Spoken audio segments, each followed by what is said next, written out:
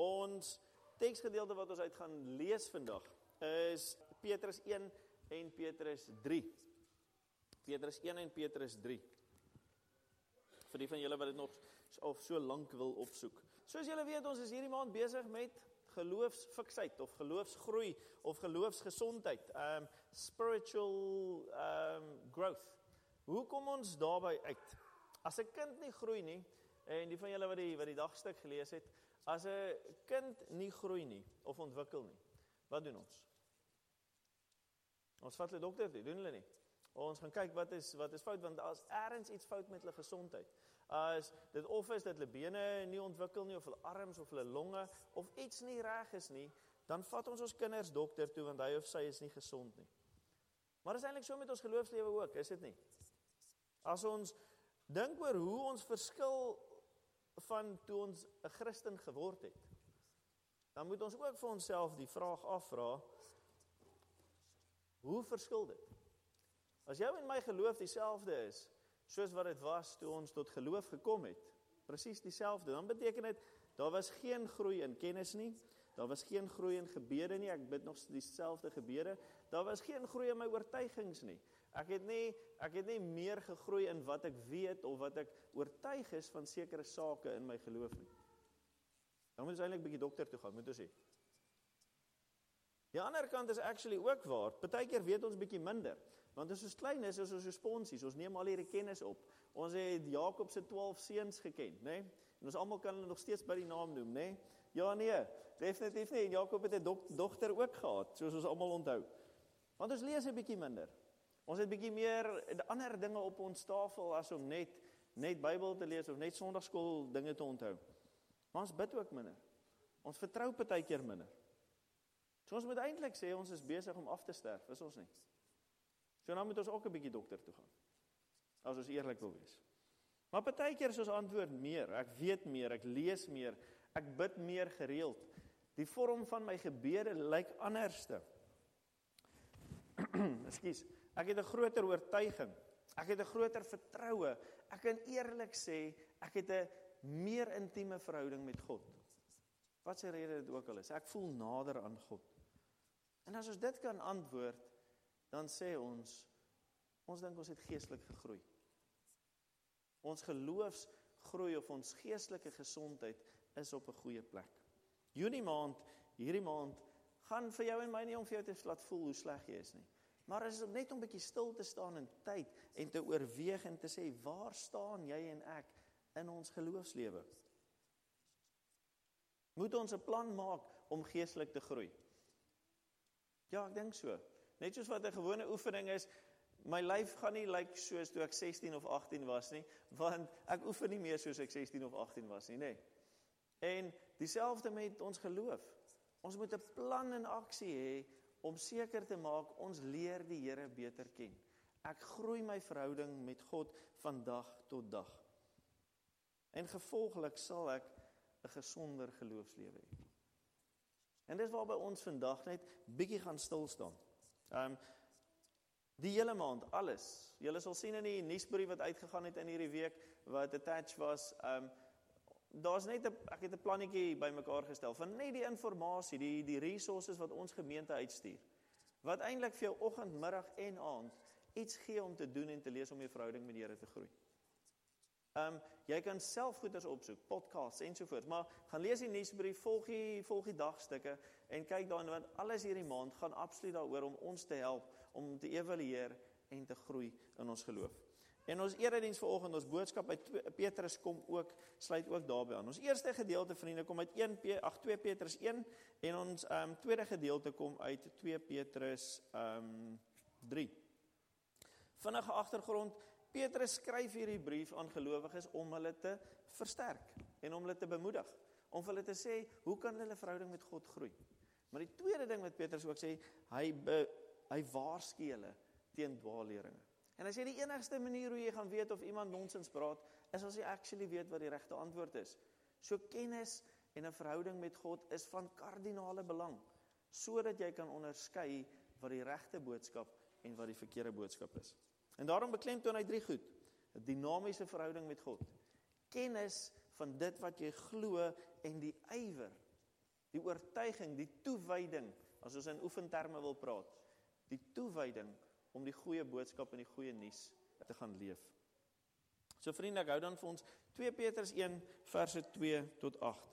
Mag daar vir julle genade en vrede in oorvloed wees, deur julle kennis van God en van Jesus ons Here.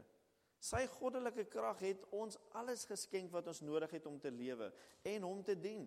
Dit kom deurdat ons hom ken, wat ons geroep het, deur sy heerlikheid en mag.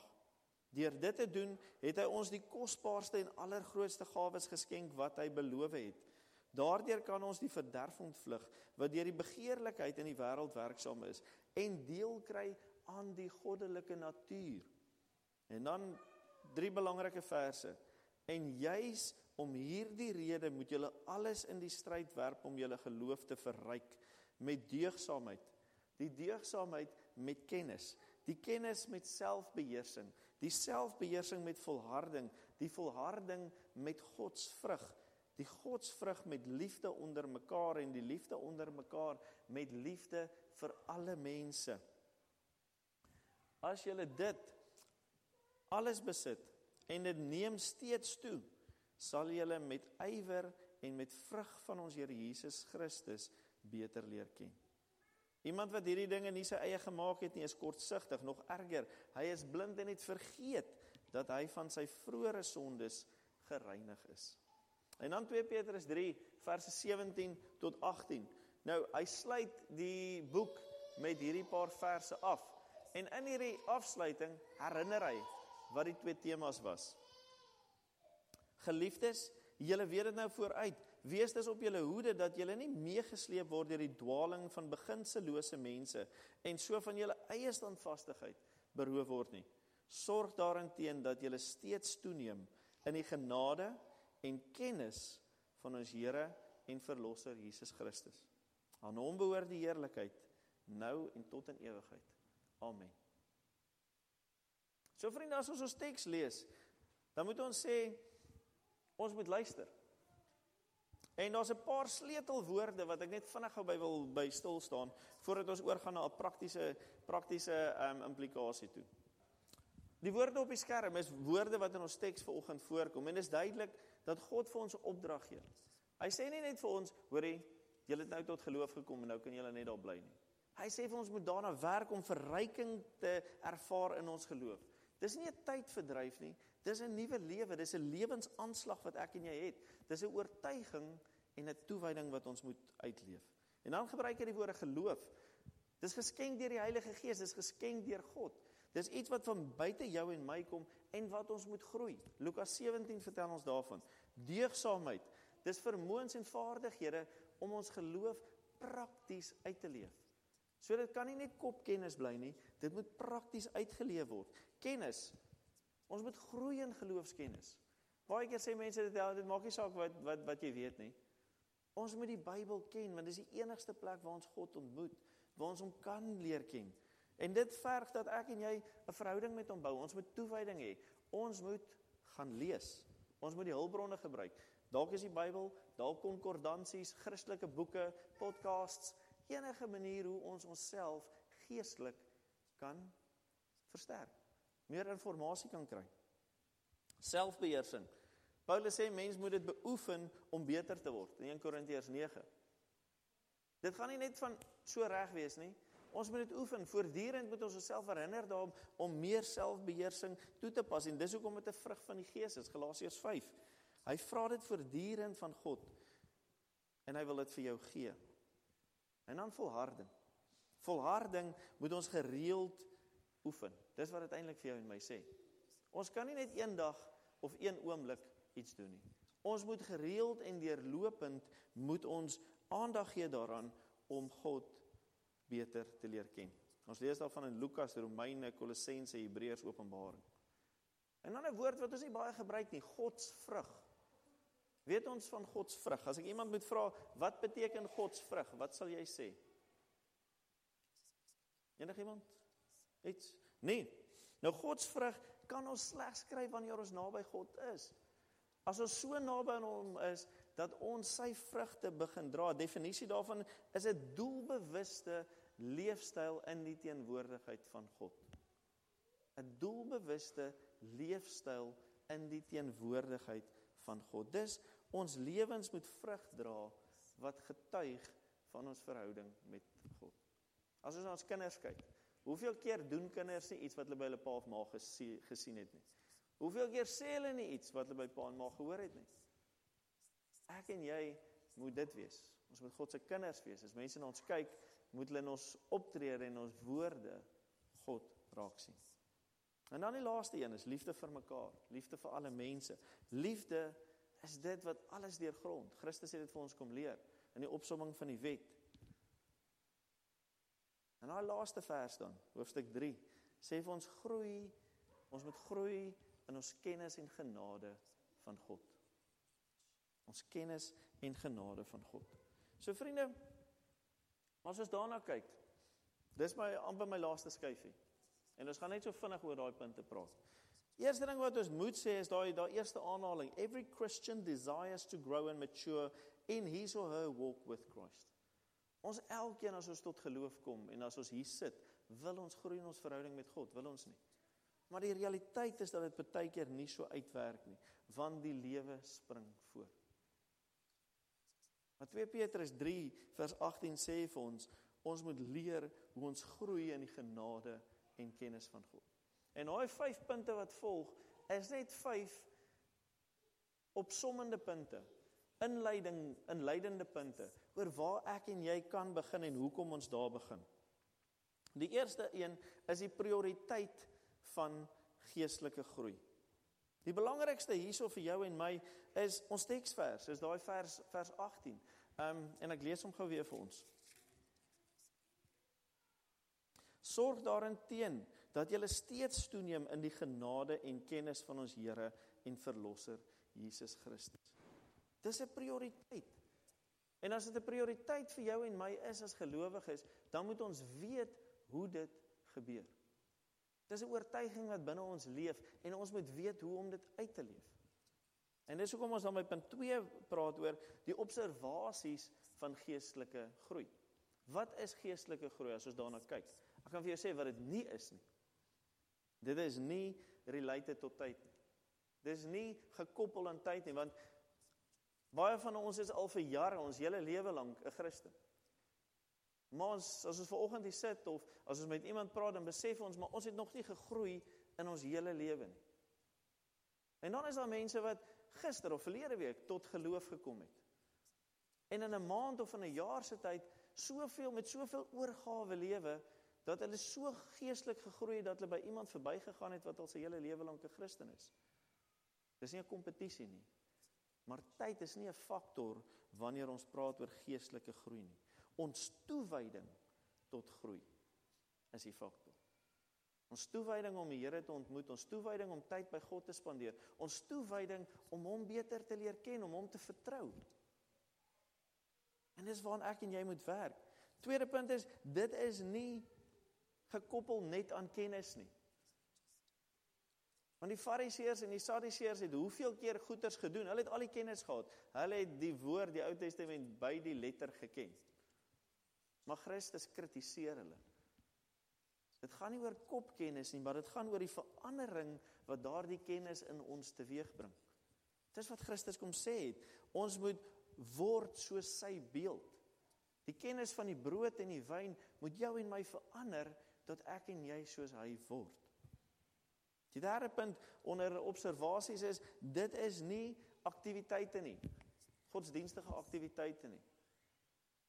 Om kerk toe te kom, om vandag toe te kom, om my kinders Sondagskool toe te bring, gaan nie noodwendig my 'n beter gelowige maak nie, gaan my nie nader aan die Here bring nie. Maar dit gee my 'n geleentheid. As ek kerk toe kom en ek kom luister, ek kom neem deel, dan doen dit.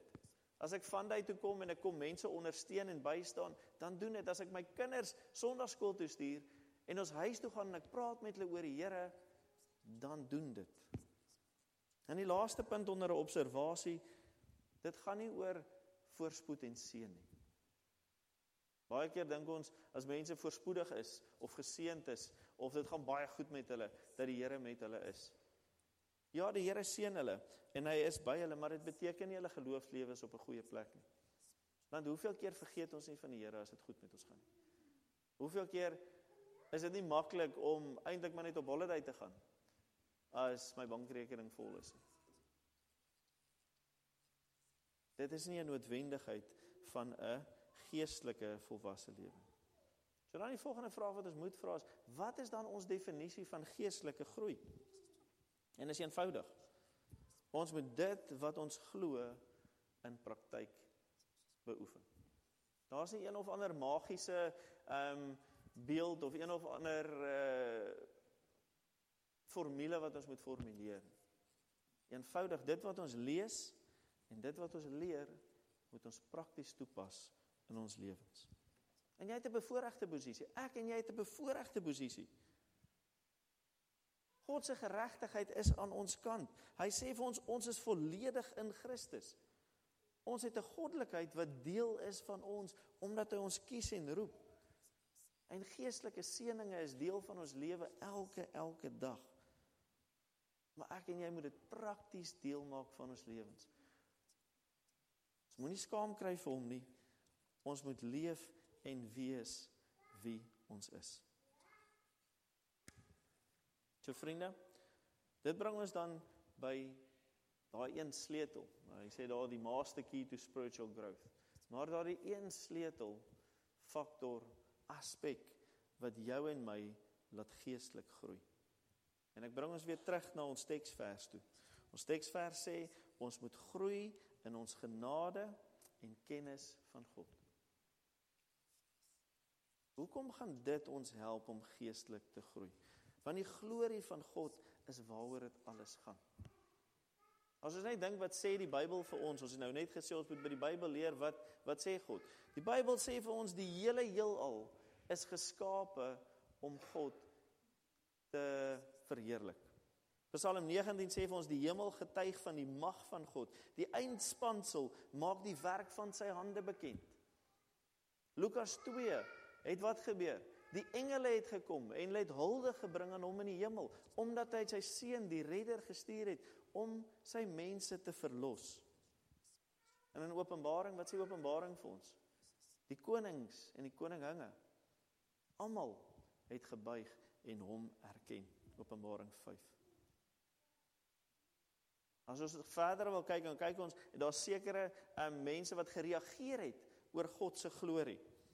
En as ons gaan kyk, dan dink ons daaroor, Paulus leer ons in Romeine 1, dat ons nie afgodsbeelde moet eer nie.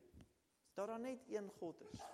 Soos die Israeliete uit Egipte uitgekom het, het hulle afgodsbeelde begin eer. Maar hy sê vir ons, moet dit nie so doen nie. Want dit is nie waar die fokus van jou geloof moet lê nie. Jou geloofsfokus moet absoluut wees in God, die Vader.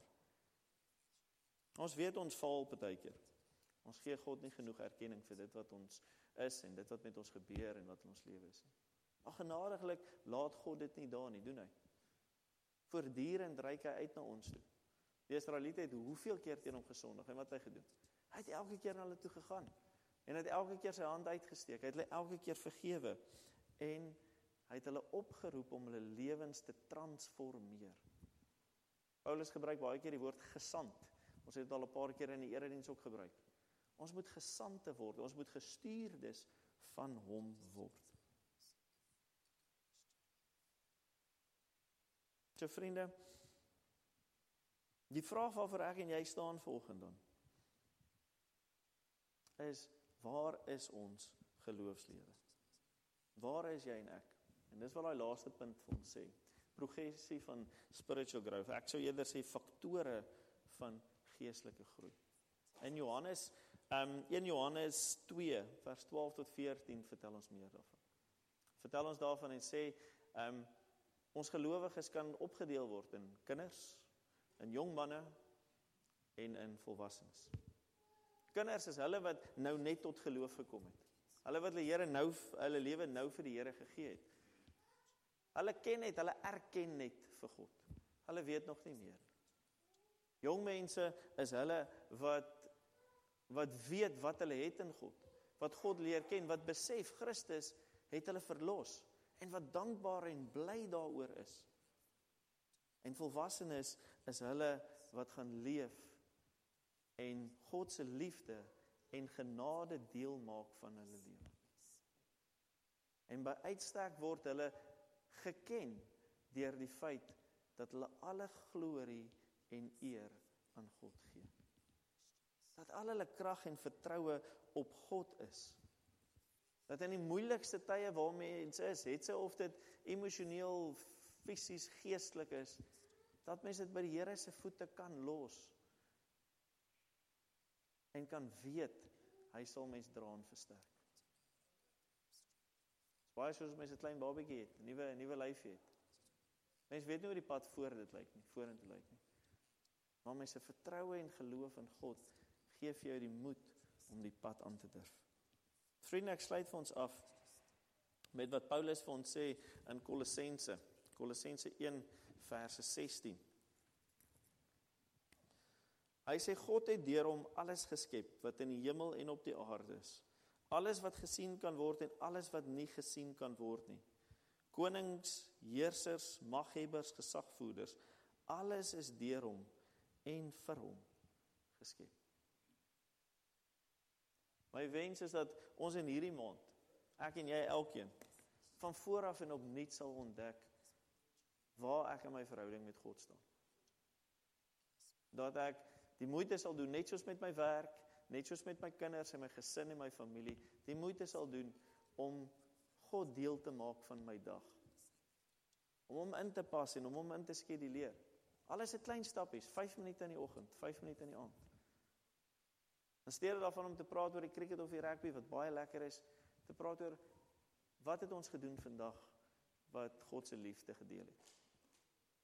Klein stappies en te bou, en God se genade te erken, en ons lewens daar volgens in te rig. Amen. Kom ons bid saam. Here God, dankie dat U beter weet as ons. Ons is sondige mense en Here, U weet hoeveel keer ons val. Maar dankie deur U genade dat U ons skoon was, dat U ons versterk en dat U ons krag gee. Dankie Here dat U woord gevul is met voorbeelde van hoe U telke male U kinders nader trek en opbou. En Here, ons wil vanoggend vir U vra, doen dit weer en weer met ons. Help ons om in hierdie paar weke wat volg, waar ons evalueer, waar ons in ons verhouding met U staan, Here, help ons om te sien en te verstaan hoe ons nader aan U kan kom. Dat ons U hand sal vat, sal gryp, Here, om nader en nader aan U te groei. Here, ek bid vanoggend en ek wil elkeen wat hier sit en elkeen wat nie hier is nie, se geestelike groei aan U opdra. Here, help dat ons daagliks met toewyding, met inspanning en met U genade, met die motivering van die Heilige Gees, die moeite sal doen, Here, om U te erken, om U plek in ons lewe te erken en U genade deel van ons lewens te maak daagliks. Here, want slegs deur dit te doen, kan ons geloof gesond wees en kan ons groei en volwasse gelowiges word in U naam. Ek bid dit in Jesus ons Here se naam alleen. Amen. Vriende, Romeine 11 verse 36 sê, uit hom en deur hom en tot hom is alle dinge. Aan hom behoort die heerlikheid tot in alle ewigheid. Ontvang nou die seën van die Here en gaan in vrede. Mag die genade van ons Here Jesus Christus, die liefde van God die Vader en die gemeenskap met die Heilige Gees met julle elkeen wees en bly. Amen.